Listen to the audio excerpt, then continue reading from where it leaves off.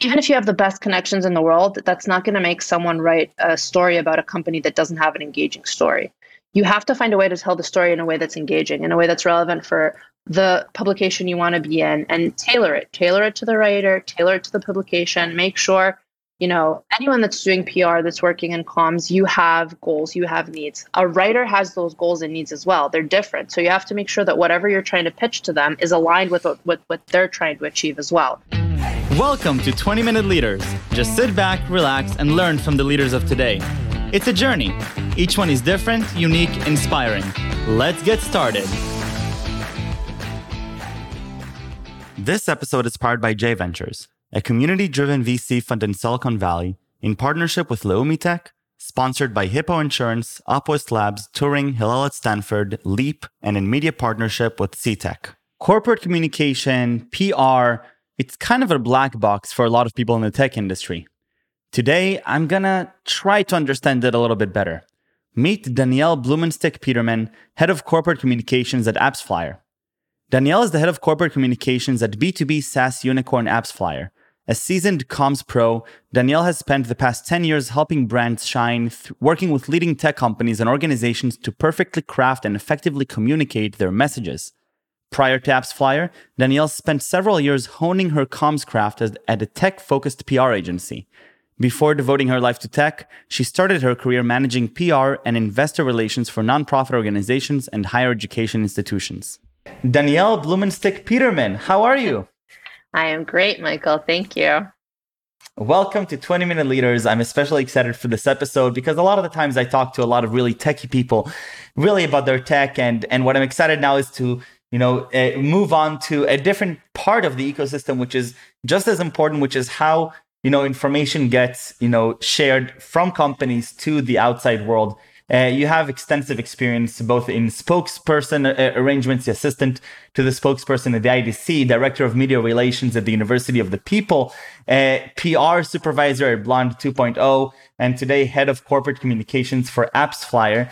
And so it sounds like a fascinating journey all around, moving from these different endeavors from, academic institutions to PR agency, now to an incredible hyper-growth company in Israel. But I'll let you tell me a little bit from your perspective, how do you see your own journey in the communications space?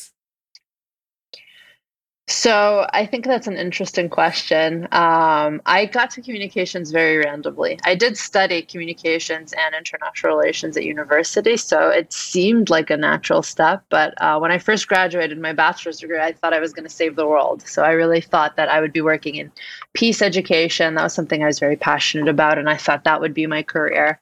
And then very early on, I was working for a nonprofit organization called Peace Now, and I kind of got acquainted with the entire world of PR, communications, working with press, working on messaging, and I fell in love. And it was really I didn't even think of that as a possible career path. I was like, oh, this is something people do for a living? That's awesome. So and then I basically started kind of like growing into that. I managed to when I got into the master's program at IDC, I was able to get a student's position there as the assistant to the spokesperson. She was an incredible mentor, taught me a lot that I didn't know about the industry. And that kind of led the way into the position at University of the People, which is an incredible not-for-profit university, completely online for people to be able to have access to higher education. And slowly but surely, I also learned, Israel, startup nation, everything at the end of the day comes back to tech. That's how I came to know Blonde 2.0. I was very lucky to join there first as a junior PR person, because even though I did have experience in PR, it was all very focused on education, on nonprofits, on that world, and tech is an entirely different way of thinking. So that was really interesting, and that was the best school I ever had, better than any of the degrees that I have, which I say are great ornaments, but they don't really serve much function. And that's how I got here. Started AppsFlyer. I've been here almost 4 years now. Started at the bottom, and now I'm on top, as they say. But I didn't really start at the bottom. There's no bottom at AppsFlyer. I love that. Yeah. So I started here. I actually got here not in a comms position. I was in a place in my career where I thought that I would need to learn a little bit more about marketing. All I've been ever doing is comms. So I came here for a marketing manager position. And very quickly, I kind of learned that my love is with comms and I missed it so much. And I was very lucky there was an open position for a communications manager that they actually had open in San Francisco.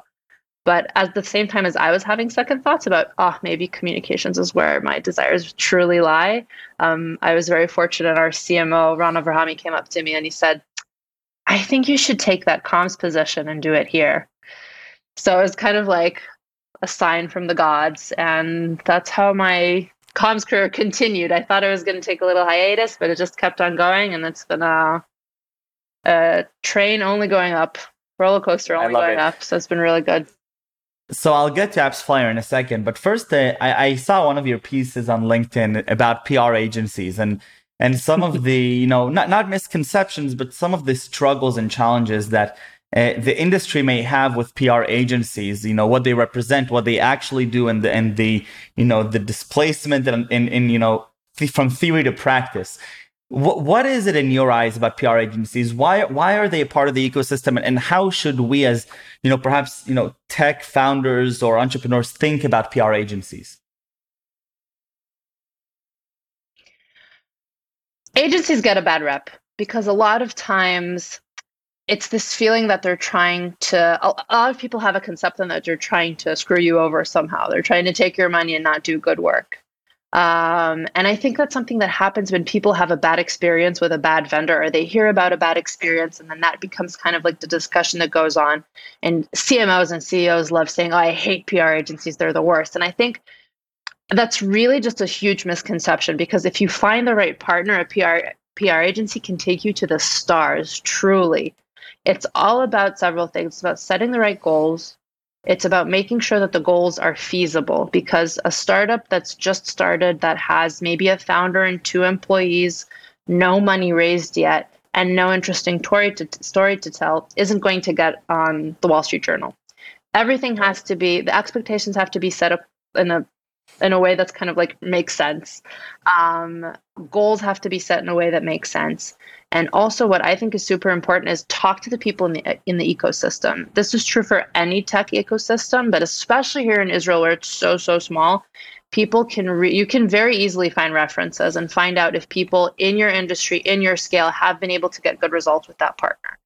So talking to people is the number one thing. And the results you can get are incredible, because if you have a good PR agency that's like hand in hand with you in the trenches, thinking about good ideas, pushing you to do better, pushing you to tell your story better, you could really get results that are incredible. And you can get results that would be very hard for you to get on your own, which is true for any size company. A lot of people sometimes think, I'm too small to start doing PR. I'm going to wait until I have a lot of money, a lot of employees, something like that. But sometimes you need that partner to get there. And sometimes you can work with a PR agency for a fee that works for you and works for your goals and helps get your name out there, helps get your brand out there, so you can get more investors, more employees, more visibility. It's a chicken and egg game. You can't just one day start doing PR. You have to work on it from the beginning. I was just about to give that metaphor, but so what I'm hearing from you is that part of the secret sauce is the engagement of the PR agency. It's not just an executor that has connections in the various magazines and whatever, but it's also somebody who really understands your story, understands the journalism ecosystem, and then does that integration, how to modify or translate your story into their language. And that is where the magic happens, right? 100%. Connections aren't enough. And there's a lot of discussion about that in the professional communications agencies. Even if you have the best connections in the world, that's not going to make someone write a story about a company that doesn't have an engaging story. You have to find a way to tell the story in a way that's engaging, in a way that's relevant for the publication you want to be in, and tailor it to the writer, tailor it to the publication. Make sure, anyone that's doing PR, that's working in comms, you have goals, you have needs. A writer has those goals and needs as well. They're different. So you have to make sure that whatever you're trying to pitch to them is aligned with what they're trying to achieve as well. As long as it's a collaboration, both sides can benefit. That's a great way to, get the best results all around. Right. So now then you were transitioning more to AppsFlyer, and now you're head of corporate communications for AppsFlyer. What does that actually mean? The head of corporate communication. What does that work?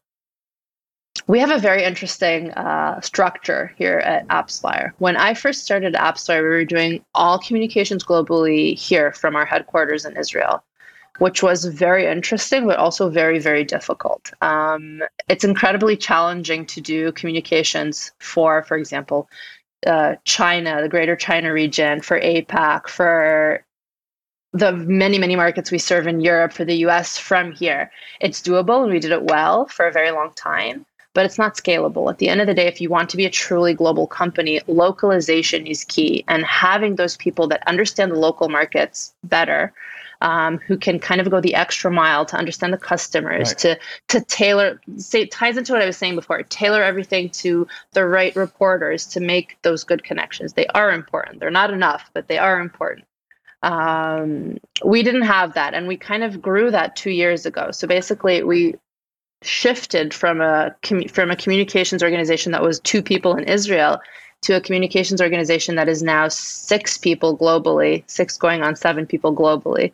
And we have regional communications managers in North America, CPAC, and EMEA, who kind of do that regional work in their regions, growing everything that we're doing in those markets. So what does corporate communications do? Anything that's global, anything that has to do with our global messaging, global announcements about new products, new content that we're putting out, making sure that our messaging is aligned across markets, making sure that we give the regions a lot of material to work with so that they can then take that to the next level and make sure that everyone in that they can serve the needs of their region accordingly. So they tweak things. Some people think about localization and think about language. It's a lot more than language. It's language, it's culture, it's taking everything to the next level. It's making sure that your region is getting everything that it needs and make sure that it knows also what to ask for from us in corporate so we can kind of serve them and give them more of what they need to get better results all around. And it's increased our results incredibly. I mean, we thought we were doing well. And then now that we've been having our regional communications managers, we know that we're doing a lot better than we were in the past. And how do you actually measure that? How do you decide on, what is a good KPI for communications? How do we know that we're actually doing a good job? And how do we know, where we could potentially get to? Because, when I'm building a product, I can say, well, I have X users and I want to get to Y users. And so that's my mode of improvement. How can you think through that mode of improvement in your world? It's not easy, and I can tell you that's something that communications professionals are struggling with globally, both in tech and outside of tech. But in tech, we're so used to measuring everything that it's like, oh, brand. How do I measure the impact of my brand? It's like, dust in the wind. How do I know how much of it I have? So we're actually trying something new this year, which is still a little bit in the experiment phase, but we created this thing we call our brand score, which has a bunch of different metrics. Some of them have to do with website visits. Some of them have to do with social media engagement. Some of them have to do with press coverage. And we created this, it's currently an Excel sheet that has all kinds of BI and analysts helping us make it into voodoo magic that turns it into actual numbers. But we've been trying it out for, I think this is the 5th quarter now, to see if we're able to accurately measure things. And it's interesting because we did a couple of things. We defined specific metrics, so I can't get into all of it, but in social media, for example, we wanted to see the growth on our LinkedIn. We chose that specific channel on social media to measure growth and engagement. For press coverage, we defined specific top-tier publications in specific markets, and we decided that those are the ones we're measuring. We don't care about general coverage. We care about these between 10 to 20, depending on the market publications. We want to see how we're doing and how we're doing in comparison to our competitors. So that's what we're measuring. And it's very interesting to see because that also helps focus. Once we better define measurement, we know what we want to focus on. We know where we're focusing our efforts. It's been very helpful and it's really interesting. And it's something that it's the organization is really kind of looking to hear from us quarter over quarter, like what are we seeing in the brand score? What's changed? How is it improving? And also a lot of my peers in the communications world are eager to hear more about what we're seeing in this measurement. So it's a little early for me to say if it's 100% working, but it is very interesting and it definitely helped focus us, which is something that's exciting for me. you mentioned focus about 3 times now, and I was just about to allude to that because what it sounds to me from what you're saying is that, there's a in communications or in branding, you could have a lot of different publications published and you can do a lot of noise on social media. But at the end, what it sounds like is that there are these few high value events that happen to a brand and then a really long tail of really small events that don't really amount to much or don't really get the communication out to the right people. And as a young entrepreneur, I can see, okay, somebody has gotten 5, mediocre publications that people don't necessarily really follow, and they're doing a really great job on PR. But maybe, from your perspective, you say, yes, but are we actually understanding the impact that they're bringing? And perhaps one big account or one big event trumps all those 5, and that's where our focus should be, right? Yeah, exactly. So that's one of the things that we've really been trying to focus on, because I can tell you from our perspective, we've been seeing there are certain publications where it's easier for us to get into, but we weren't necessarily getting the right eyeballs on them. At the end of the day, it's the same thing as everywhere: quality over quantity, and you just have to not be tempted by the quantity and focus on the quality, because the quality doesn't matter how good it looks. And and that's another thing that's sometimes why people don't like PR agencies, because it's easy to kind of show, look at all the coverage. And it's like, I don't care about all this coverage. If it's 25,000 mentions in websites that nobody reads, that's not helpful for me. But 3 mentions in publications that all of my customers are reading every day, beautiful magic. So it's hard, because it's hard as a marketing person to focus on quality over quantity when everybody wants to see metrics, everybody wants to see growth. But when you educate both internally and externally, always quality over quantity, and to measure the quality, it helps. Again, sorry to repeat myself, but it helps focus both me and my team, and also, leadership as well. Right. And so you've gotten to work in a broad spectrum of industries and types of communications and mediums of communication. What really excites you? What really gets you going about, either your day-to-day right now or in general about your place in the ecosystem that we have around us? So this is a really fascinating time, actually, in the marketing measurement and marketing technology ecosystem, because there are a lot of changes going on. There's a lot of kind of new regulations when it comes to privacy, and that's something. It's funny, we were just talking about it the other day in the communications team. Things that scare other people are super exciting to communications people, because it's a very exciting challenge to get to educate a market, to get to tell a story that's interesting because it's different. It's not what everybody's saying. You're telling a different story. You're helping to kind of lead people in the right direction. And it's very hard and it's very intense. And especially in a time of constant changes, it's something that can be a little overwhelming at times, because it's a little bit around the clock, but it's so fun. It's just so fun to be in the thick of it, to be like, there's exciting changes happening, and we are the people that have to explain to the market what's happening. We're the ones that have to make sure that the messaging is on point, that people get what we want to say, that we're saying the right things to the right people at the right time, that, if there's a massive change happening in the market, then we're able to react to it in a way that makes us part of the news cycle. Like, all of that is very, very stressful to some people, but for communications people, we thrive on it. It's just like, best day ever. I worked a 12-hour day and it felt like 2 hours went by like that. It's like, amazing. I love it. Danielle, thank you so much for coming here. I really appreciate it. I had a great time. 3 short questions. Are you ready? Yes. Okay. Favorite subject in school? K to 12. English. Okay. I see the connection. Yeah. One of your role models, or somebody that you look up to, you get inspired by? My mother. Yeah, my mother is a very, very strong career woman with a very strong track record. If people Google my first last name, then you'll find her. She works for a small company called Microsoft. You might have heard of it. Wonderful. And last question, 3 words that you would use to describe yourself. Strong, ambitious, and weird. Strong, ambitious, and weird. I love that. Why the weird part? Tell me a little bit about that. I think everyone worth talking to is a little weird. People that are normal are a little boring.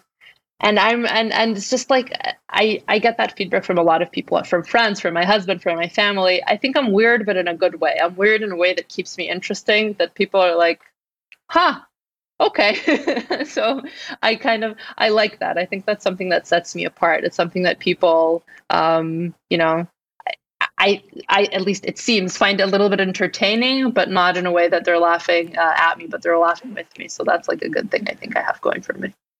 Right. We don't have much time, but I do want to ask one more question that I wanted to ask before. If you were to go back to your time with Stand With Us as an intern, would this be the career that you would expect yourself to be at, or this trajectory, or are you surprised by it? I would probably be surprised by it. When I was interning for Stand With Us, I thought that the way in which I would change the world was very specific. And I think what I learned is that there are a lot of ways to change the world. And as long as you're making a positive impact and you put passion into what you do, it sounds cheesy, but it's true. Having a positive impact on people is how you change the world. So I'm not maybe like actively working towards world peace and all that stuff that I thought I was going to be doing when I was younger, but changing the world, doing good, important work and doing it while making people happy and making them smile. Small steps. Danielle, thank you so much. And thank you for coming here. Stay safe and stay healthy. And best of luck with everything you're doing with AppsFlyer. It looks amazing. Thank you, Michael. It's been a pleasure. Bye-bye. Bye.